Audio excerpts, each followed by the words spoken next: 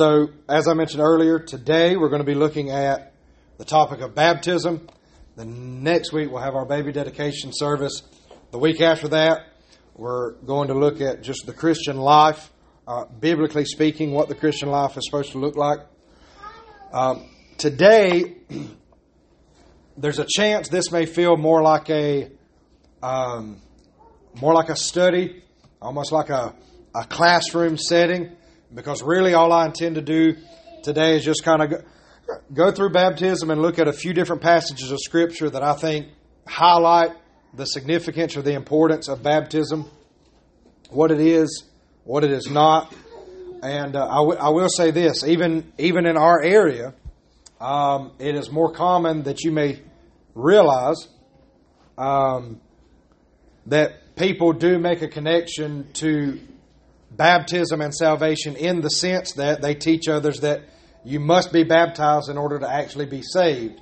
Now, we are Baptist, but when we say we're Baptists historically do not teach that we're Baptist, and that means that we connect baptism to salvation, meaning you've got to be baptized to be saved. No, we believe in baptism by immersion, and we believe that baptism, of course, is of utmost importance, but it is not baptism that saves you. You don't have to be baptized in order for your salvation to be sealed or to be locked in any way, shape, or form. It simply means that we hold that one must be baptized by immersion. We don't sprinkle in the Baptist tradition. And we hold that it is an outward profession or an outward showing of what has happened internally, what has happened spiritually. So I wrote down a couple of questions that people may ask whenever the topic of baptism comes up. They may say, well, what does baptism actually accomplish? Or they may simply ask, what is the purpose of baptism? So I wrote down two little phrases here. You can try to jot them down word for word, or you can shorthand. But I'm going to read both of the little statements that I wrote down here in my notes. Baptism is the public proclamation that an individual has repented of their sin and placed their faith in Jesus Christ. This faith is what unites them to Christ in His death and in His resurrection. Okay? So it is faith that unites us to Christ in His death and in His resurrection. But baptism is a public proclamation that one has repented of their sin and placed their faith in Jesus Christ. The other statement that I wrote down, this one a little bit longer. Baptism is a demonstration of what has taken place by the supernatural work of the Spirit, namely being born again, raised up to new life in Jesus Christ, and now a baptized member of the body of Christ, separated and called out from the world, a chosen child of the family of God. Okay? So baptism is a demonstration of what has taken place by the supernatural work of the Spirit. So what has taken place internally, namely being born again, raised up to new life in Jesus Christ, a baptized member of the body of Christ, separated and called out from the world, a chosen child of the family of God. So we start in 1 Corinthians chapter 12 to kind of flesh out this internal supernatural work of the Spirit.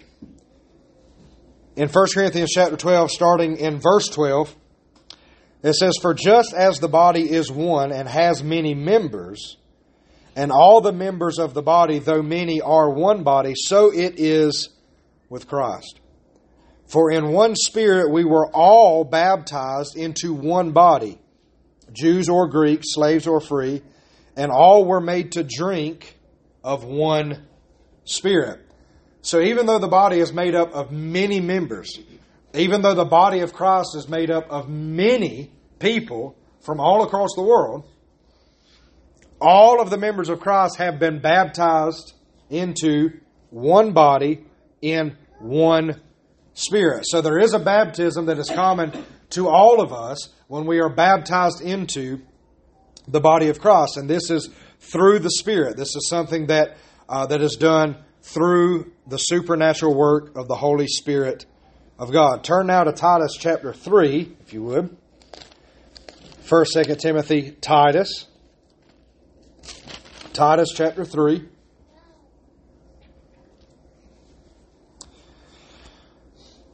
Titus 3, starting in verse 3. For we ourselves were once foolish, disobedient, led astray, slaves to various passions and pleasures, passing our days in malice and envy, hated by others and hating one another. But when the goodness and loving kindness of God our Savior appeared, He saved us not because of works done by us in righteousness, but according to His own mercy, by the washing of regeneration and renewal of the Holy Spirit, whom He poured out on us richly through Jesus Christ our Savior, so that being justified by His grace, we might become heirs according to the hope of eternal life. Now, when we talk about baptism, you can't really talk about baptism without talking about the gospel, without talking about salvation and eternal life. The two are linked up here. The two are closely connected with one another. But I want us to look here. I'm not going to ask you to turn to John 3. John 3:16, of course, being probably the most famous verse in all of Scripture. But in John 3, Jesus tells Nicodemus, a man cannot even see the kingdom of God, the kingdom of heaven, unless he is born again. A fancier term to born again is regeneration. When somebody is regenerated, they are born again. Okay? In John chapter 3, Jesus tells Nicodemus that being born again, he compares it to the wind, but he says, so it is with those who are born of the Spirit. Here in Titus chapter 3, Paul says, in verse 4, when the goodness and loving kindness of God our Savior appeared, He saved us not because of works done by us in righteousness, but according to His own mercy, by the washing of regeneration and renewal of the Holy Spirit. From where did our new birth come from? How was our new birth granted to us? How were we born again? Through the washing of regeneration and the renewal of the Holy Spirit. It is a supernatural work of the Spirit of God. We cannot make ourselves be born again. It is a gift of God through His goodness and loving kindness and His mercy and His grace. Okay? And when we are born again, we are baptized into the body of Christ. We are separated from the world, and we are a part of the body of Christ. And that is why we as Christians can say, this world is not our home. We all probably are familiar with the old song, this world is not our home, we're just a passing through. Right? Okay? How can we say that? How can we say, along with Paul, that our citizenship is in heaven? We don't belong here. We're just sojourners in a land that is not our own. Well, we can say that because as God's people, we are a called out, we are a chosen, a sanctified people, called out for His own possession. Our citizenship is not here. Our citizenship is at our true home with our Father. So, if you're a demonstration of what has taken place by the supernatural work of the Spirit, and you say, well, what is that? I know that you said that, and you may have written that down as you were copying what I wrote down. You might say, well, what is that? The supernatural work of the Spirit. We are born again and baptized into the body of Christ. Now, with baptism, we could also say that baptism is commanded. In Matthew 28, Jesus says, as part of the Great Commission, go therefore and make disciples of all nations, baptizing them in the name of the Father and the Son, the Holy Ghost. So it's commanded. Baptism was also demonstrated by Jesus Himself. John the Baptist baptized Jesus. Baptism is proclaimed in Acts chapter 2. After the sermon at Pentecost, they say, what must we do to be saved? And Peter's response is, repent and be baptized. So baptism is proclaimed, and baptism is praised in the Scriptures. We've read from 1 Corinthians 12 where that talks about being baptized into the body. But at the beginning of the service, our Scripture reading was from Colossians chapter 2. So let's go back there briefly. Turn to Colossians chapter 2. Let's read that again. Colossians chapter 2. I am going to start in verse 6 again. Therefore, as you received Christ Jesus the Lord, so walk in Him, rooted and built up in Him, established in the faith, just as you were taught, abounding in thanksgiving. See to it that no one takes you captive by philosophy and empty deceit, according to human tradition, according to the elemental spirits of the world, and not according to Christ. For in Him the whole fullness of the deity dwells bodily, and you have been filled in Him, who is the head of all rule and authority. In Him also you were circumcised with a circumcision made without hands, by putting off the body of the flesh by the circumcision of Christ, having been buried with Him in baptism, in which you were also raised with Him through faith in the powerful working of God, who raised Him from the dead. And you, who were dead in your trespasses and uncircumcision of your flesh, God has made alive together with Him, having forgiven us all our trespasses by canceling the record of debt that stood against us with its legal demands. This He set aside, nailing it to the cross.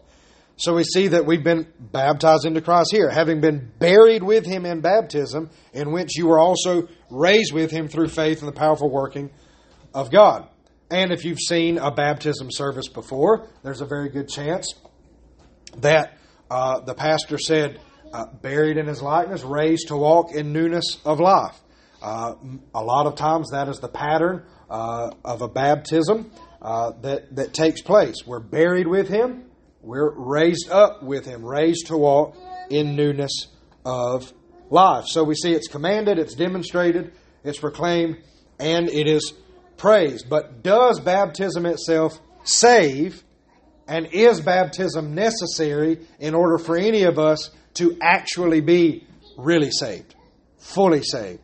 Like, is it possible to make a profession of faith and say that you're saved, but you didn't get baptized, and in that in-between state, maybe you were planning to get baptized. You pass away.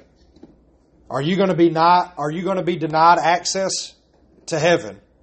Are you going to be denied access to glory because you failed to be baptized while you were on earth? Scripturally speaking, and I'll hear what I said. Scripturally speaking, this is not just, well, we're Baptists and we take the stance that this, but some people don't. Scripturally speaking, biblically speaking, the answer is a resounding no. We are not going to miss out on heaven. We're not going to be denied heaven if we are not baptized here on this earth. Now, another disclaimer. Lest you think, so then it's not a big deal to be baptized. If I get saved, I can choose to be baptized or I can choose not to be baptized. I'm also not saying that. Every believer ought to be baptized. It is one of the first signs of obedience to the faith. Jesus said that we ought to be baptized. Anyone making a profession of faith ought to say, I need to be baptized. But does that baptism have a connection with our entrance into glory for eternity? No. So, where do we pull that from? Now we're going to get to some quick references here. Where do we pull that from? Romans chapter 4. We've looked at Romans 4 a good many times as we have gone through our study in Genesis. And here again we see the significance of understanding that one is justified by faith. One is justified before God through faith. So, Romans chapter 4, verse 2. If Abraham was justified by works, he has something to boast about, but not before God. For what does the Scripture say? Abraham believed God, and it was counted to him as righteousness. Now, to one who works, his wages are not counted as a gift, but as his due.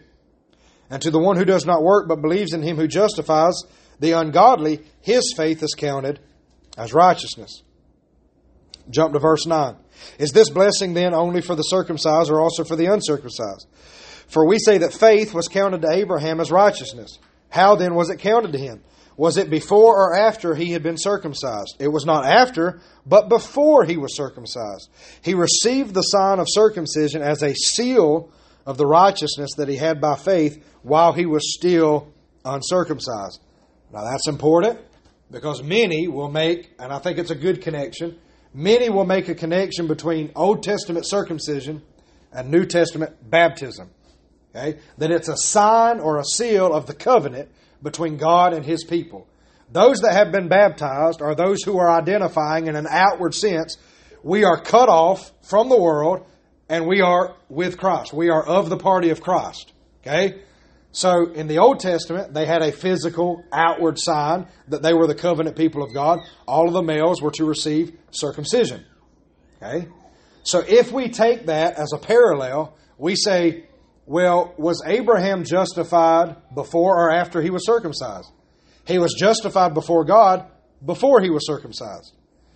So we, in our context today, at a profession of faith, if we repent and turn from our sins, we are justified through faith. Are we only justified after we're baptized? No. We are justified through faith in Christ, justified by faith. Okay? Does that justification come before or after circumcision? Does the justification come before or after baptism? It comes before. So we can say confidently, and we're going to look at a few more verses, but even just reading this, we say, well, if we're justified by faith, then we're not justified by faith plus baptism or faith plus anything. We're justified by faith alone. So that's Romans chapter 4. From there, just consider John 3:16. Again, probably the most famous verse in all of Scripture. For God so loved the world. You help me out. We'll see who's awake. For God so loved the world that whosoever believes and is baptized. Did I quote it right, or did I just misquote it? There, okay. Those who believe will have eternal life. Those who believe will not perish, but they'll have eternal life. Okay. What did I insert? Those who believe and are baptized. Nuh-uh. That's not the verse, right?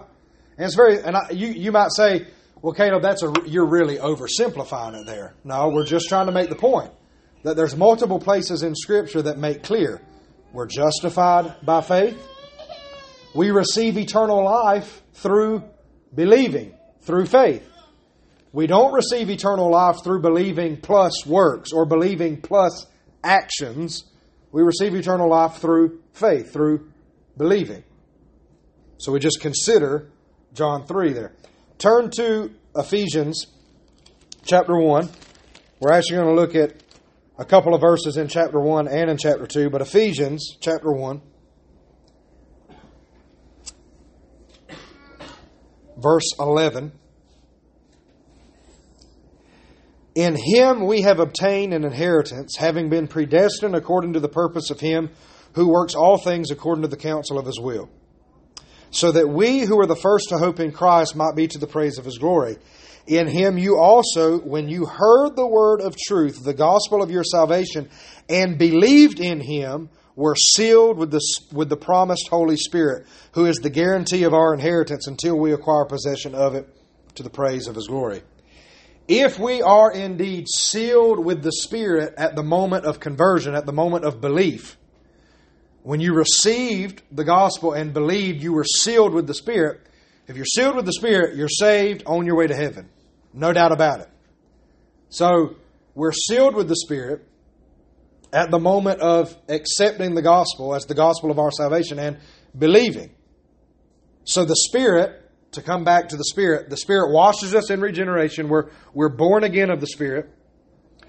We're baptized into one body through the Spirit, and we're also sealed by the Spirit, which is the guarantee of our inheritance until we acquire possession of it. And when does all of that take place? At the moment of conversion.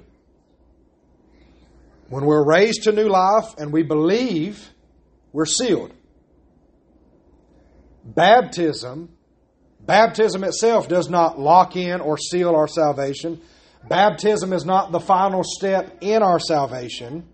Meaning that, okay, well, you've repented, you've placed your faith in Jesus, now you need to be baptized and then you'll be saved. No. If we're sealed with the promised Holy Spirit at the moment of belief, at the moment of faith, then we are fully saved. Now, baptism is of utmost importance. Now we're going to look at briefly two passages where we'll start in Acts 2, where there's seemingly a clear sign from Scripture where people would look at this, and they do today. They'll say, see right there, it says be baptized, or baptism saves you. Okay? We're not trying to ignore those passages of Scripture. We don't need to run from those passages of Scripture. We don't need to get nervous when those passages of Scripture come up. We just need to understand those passages of Scripture. So in Acts chapter 2, verse 36, the end of Peter's sermon at Pentecost. Let all the house of Israel therefore know for certain that God has made Him, Jesus Christ, both Lord and Christ, this Jesus whom you crucified. Now when they heard this, they were cut to the heart, and said to Peter and the rest of the apostles, Brothers, what shall we do? And Peter said to them, Repent and be baptized, every one of you, in the name of Jesus Christ, for the forgiveness of your sins, and you will receive the gift of the Holy Spirit.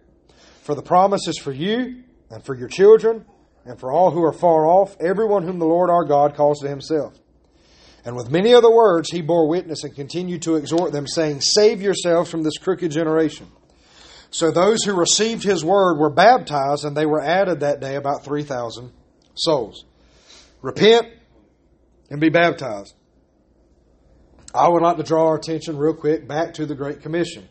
Go therefore, make disciples, baptizing them in the name of the Father, and Son, and the Holy Ghost. Here on the day of Pentecost, Peter is simply doing what he was commissioned to do by Christ.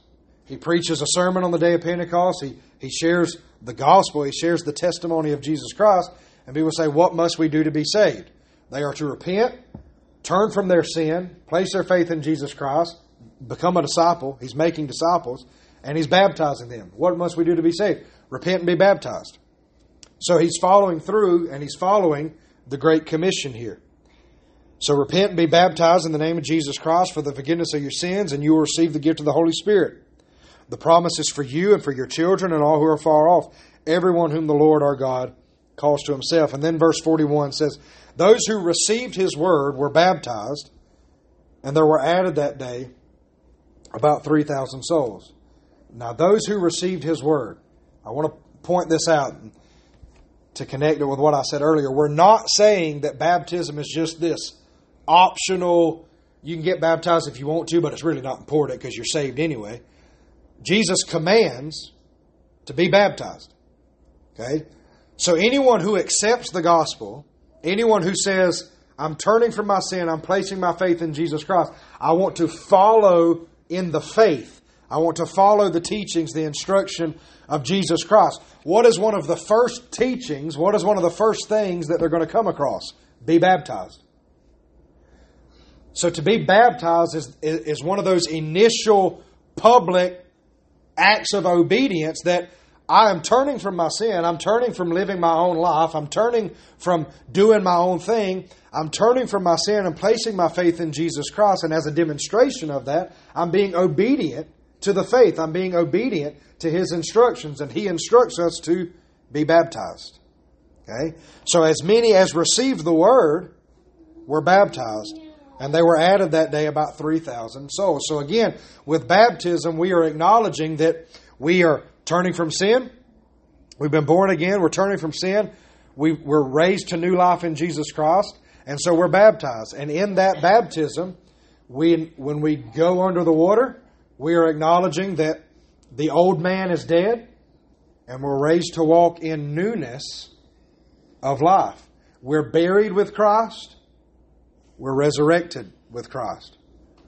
Buried with Him, raised to walk in newness of life. So there is a very close connection to professing faith in Christ and being baptized. They're in close proximity to one another. You're not saved because you got baptized. You're not saved because you didn't get baptized. But all who are saved, all who profess faith in Christ, ought to be baptized. Why? Because it's commanded. It's an act of obedience. You're publicly acknowledging that I was a sinner, dead in my sins. I've repented. I've turned away from that. The old man is dead. I've placed my faith in Jesus Christ, and I have a new life through Christ Jesus. Turn now to 1 Peter chapter 3. So Peter preached that sermon on the day of Pentecost, and in 1 Peter chapter 3, we find ourselves reading another very important passage of Scripture here. 1 Peter chapter 3, starting in verse 18. For Christ also suffered once for sins, the righteous for the unrighteous, that He might bring us to God, being put to death in the flesh, but made alive in the Spirit. Now hold on to that phrase there. Being put to death in the flesh, but made alive in the Spirit, in which He went and proclaimed to the spirits in prison, because they formerly did not obey, when God's patience waited in the days of Noah, while the ark was being prepared, in which a few, that is 8 persons, were brought safely through water. Baptism, which corresponds to this, now saves you, not as a removal of dirt from the body, but as an appeal to God for a good conscience through the resurrection of Jesus Christ, who has gone into heaven and is at the right hand of God, with angels, authorities, and powers having been subjected to Him. Now, many people, and you might be thinking this to yourself right now, if you're not familiar with this passage of Scripture, you might think, well, baptism, which corresponds to this, now saves you. So baptism saves us. And this is why I said we don't need to be scared of these passages. We don't need to run from them. We don't need to get nervous when people bring them up. We need to know how to understand them biblically. Okay? If we take this passage like others do and say, well, this says baptism saves you, so baptism saves you. You've got to be baptized or you're not really saved, because it says it right there. Then we would have to ignore many other passages, but just consider the 3 that we looked at. Romans 4, justified by faith. Did that justification come before or after Abraham's circumcision? It came before. Does our justification before God, does it come before or after our baptism? It comes before. Why? Because we are justified before God. If we are justified, we're declared righteous before God, then there is no sin that can be brought to our account that would keep us from eternal life. We've been justified. Okay? John 3:16. All who believe will not perish, but have everlasting life. All who believe, all who look upon the Son and believe will have eternal life. And then we look ultimately at Ephesians chapter 1, that at the moment that we accept that gospel as the gospel of our salvation and we believe, we are sealed with the promised Holy Spirit. We are sealed at the moment we believe and place our faith in Jesus Christ. So we're justified, we're saved, we're sealed at the moment of conversion, not at the moment of baptism. So that leads us to the question. Okay, you might say, okay, Caleb, I get everything that you just said and I understand it. Nevertheless, the verse does say, baptism now saves you. Let's read everything in context again. Christ also suffered once for sins, the righteous for the unrighteous. Again, you can't really talk about the baptism without talking about the gospel. Jesus Christ suffered once for sins, the righteous for the unrighteous, that He might bring us to God, being put to death in the flesh, but made alive in the Spirit. What happened at the crucifixion? Jesus Christ laid down His life upon the cross. 3 days later, He arose. He was dead in the flesh. He was made alive in the Spirit, in which He went and proclaimed to the spirits in prison, because they formerly did not obey, when God's patience waited in the days of Noah, while the ark was being prepared, in which a few, that is 8 persons, were brought safely through water. Baptism, which corresponds to this, now saves you. So, baptism, which corresponds to this, could be directly connected to Noah and the flood, or it could be baptism, which corresponds to this, being put to death in the flesh and raised up in the Spirit. If we take it to be connected to being put to death in the flesh and raised in the Spirit, then it's very simplistic, very straightforward to see, well, dead in the flesh, buried in the flesh, raised in the Spirit, baptism corresponds to that. We're acknowledging that the old man is dead, we're raised up with Christ. But if the connection is to be made with Noah and the flood, then we have a few things to consider here. Now, we know that the earth was destroyed with a flood because of the sin and the wickedness of mankind. Now, right before he says baptism, which corresponds to this, he says, a few, that is 8 persons, were brought safely through the water. So hold on to that as well. But we know that the flood came ultimately because of the sinfulness and wickedness of mankind. We know that the entire earth was covered, was destroyed with the flood. The only survivors were 8 people. Noah and his wife, their 3 sons, and their wives. Okay? When the water subsided, it was as if there was a new creation. The world had been purified of all the sin and corruption and wickedness. And from Noah and his 3 sons and their wives came what populated the earth thereafter. So it was really as if there was a new creation, and Noah and his wife and kind of stood as a new Adam and Eve in a sense. So the waters purified things. So the waters brought judgment, the waters brought purification, and the water also served as the means by which Noah and his family were spared. Okay? So thinking along those lines, it becomes a little bit easier to connect with water baptism. If we are identifying with Christ's death when we go under and we're saying that the old man is dead, then much like the flood buried all of those that were still on the earth except for Noah and his family, but it buried them in their sinfulness and in their wickedness. They were buried in judgment, which is what our sin deserves. Our sin deserves the judgment and the wrath of God. And so in water baptism, we go under the flood, buried, acknowledging that this is what we deserve. That old man is dead. And when we're raised up in newness of life, which means that we've been cleansed, we've been purified. When the floodwaters subsided, the earth had been cleansed and purified of all of that wickedness and all of that sin that brought the judgment. So there's a purifying and a cleansing aspect of it. We know that the water also served as the means by which Noah and his family were brought safely to their new creation. Brought safely through the flood. So when we acknowledge that, we say, well, it wasn't the water ultimately that saved Noah and his family.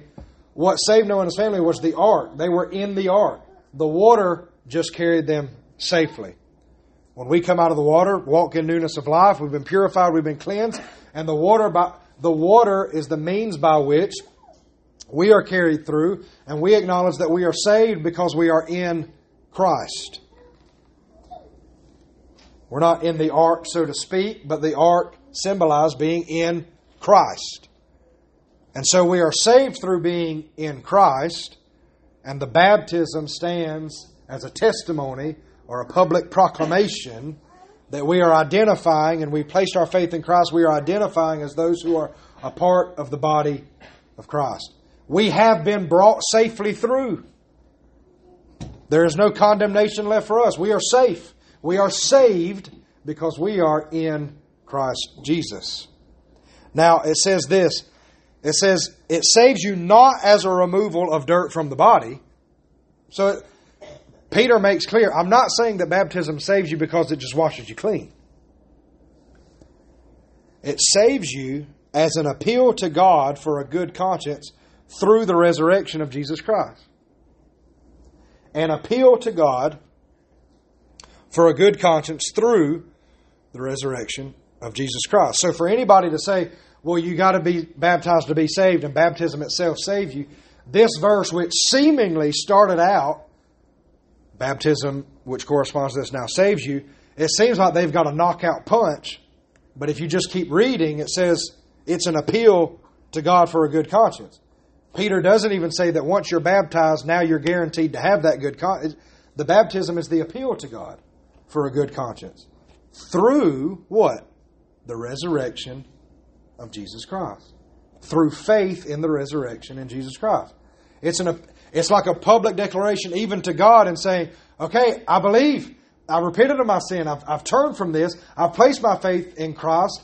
And through His death and His resurrection, I'm making an appeal. I'm identifying with Christ.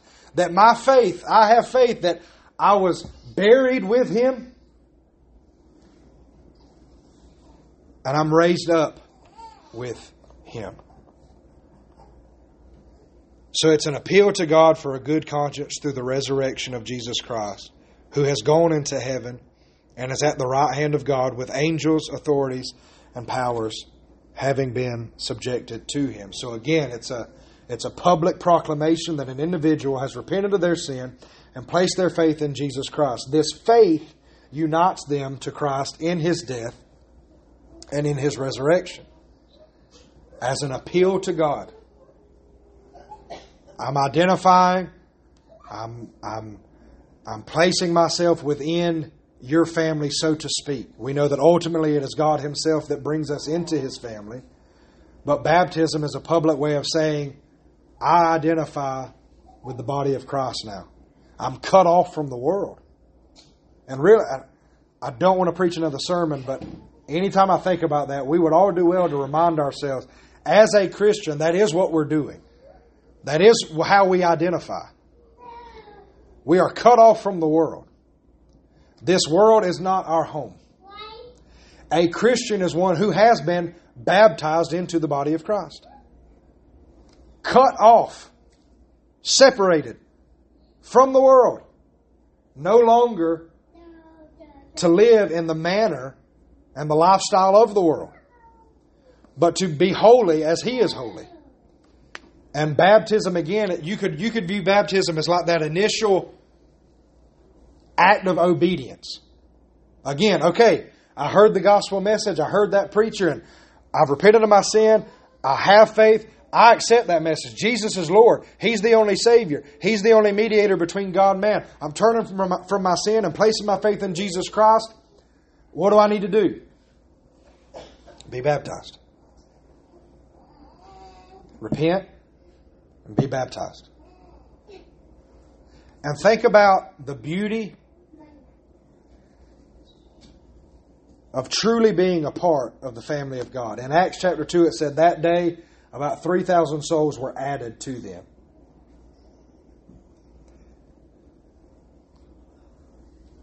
One way to view salvation, not just in our own lives, but for everyone. When God calls one of His children home, not in a sense that they pass away, but in a sense that their old self passes away and they're brought to new life. He calls them into the fold. In that process, exactly what is happening is what we've been talking about. There was a man or a woman who was doing their own thing, living their own life, dead in their trespasses and sin, and God saves them. They're washed in the regeneration of the Spirit. They're baptized into the body of Christ. They're sealed with the Holy Spirit. And now they're not of the world anymore. They're a part of the family of God.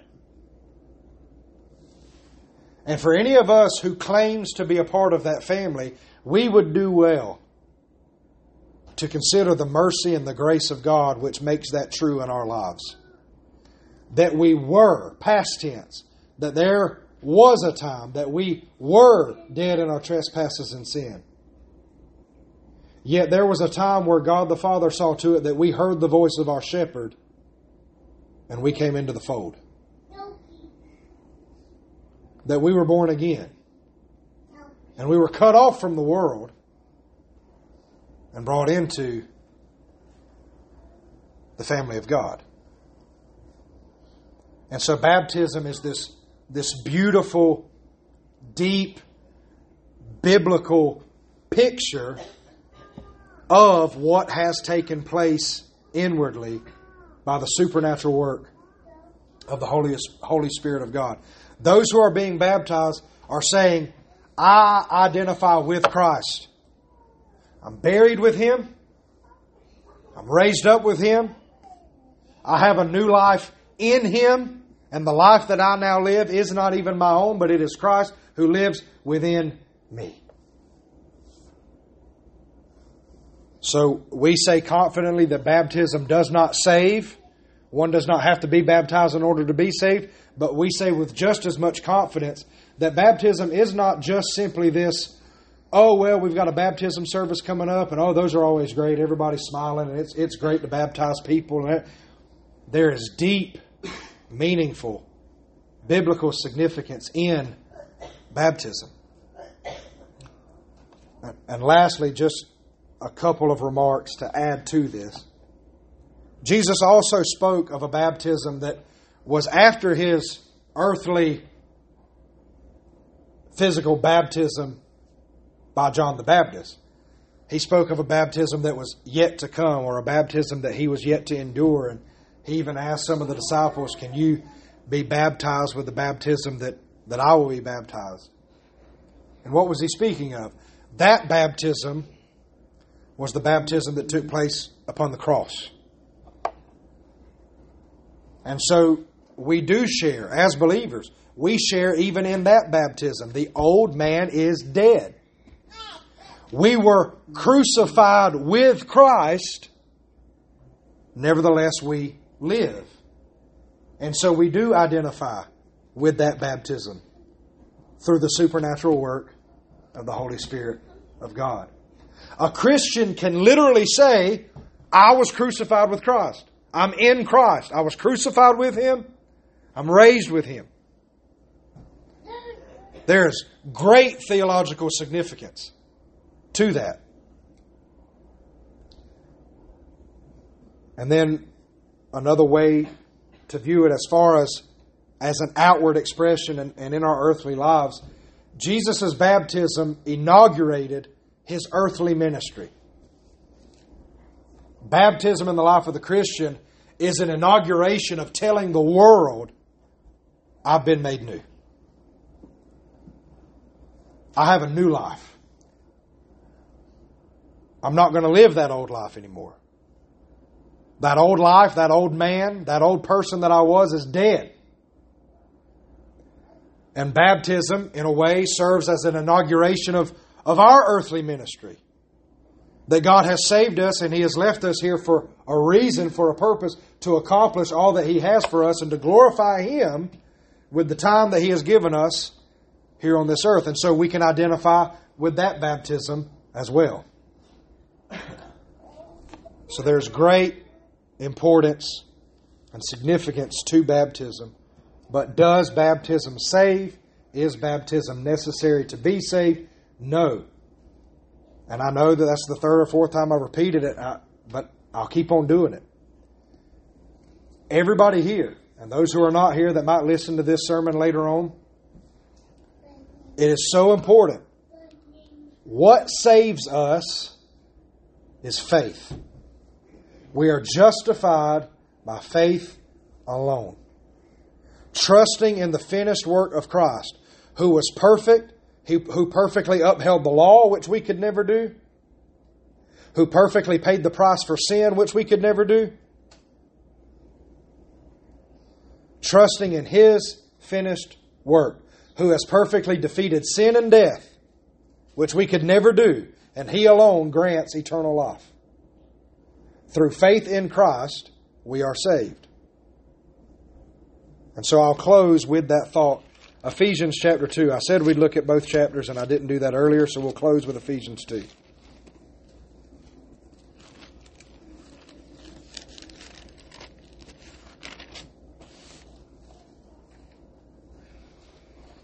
Starting in verse 1.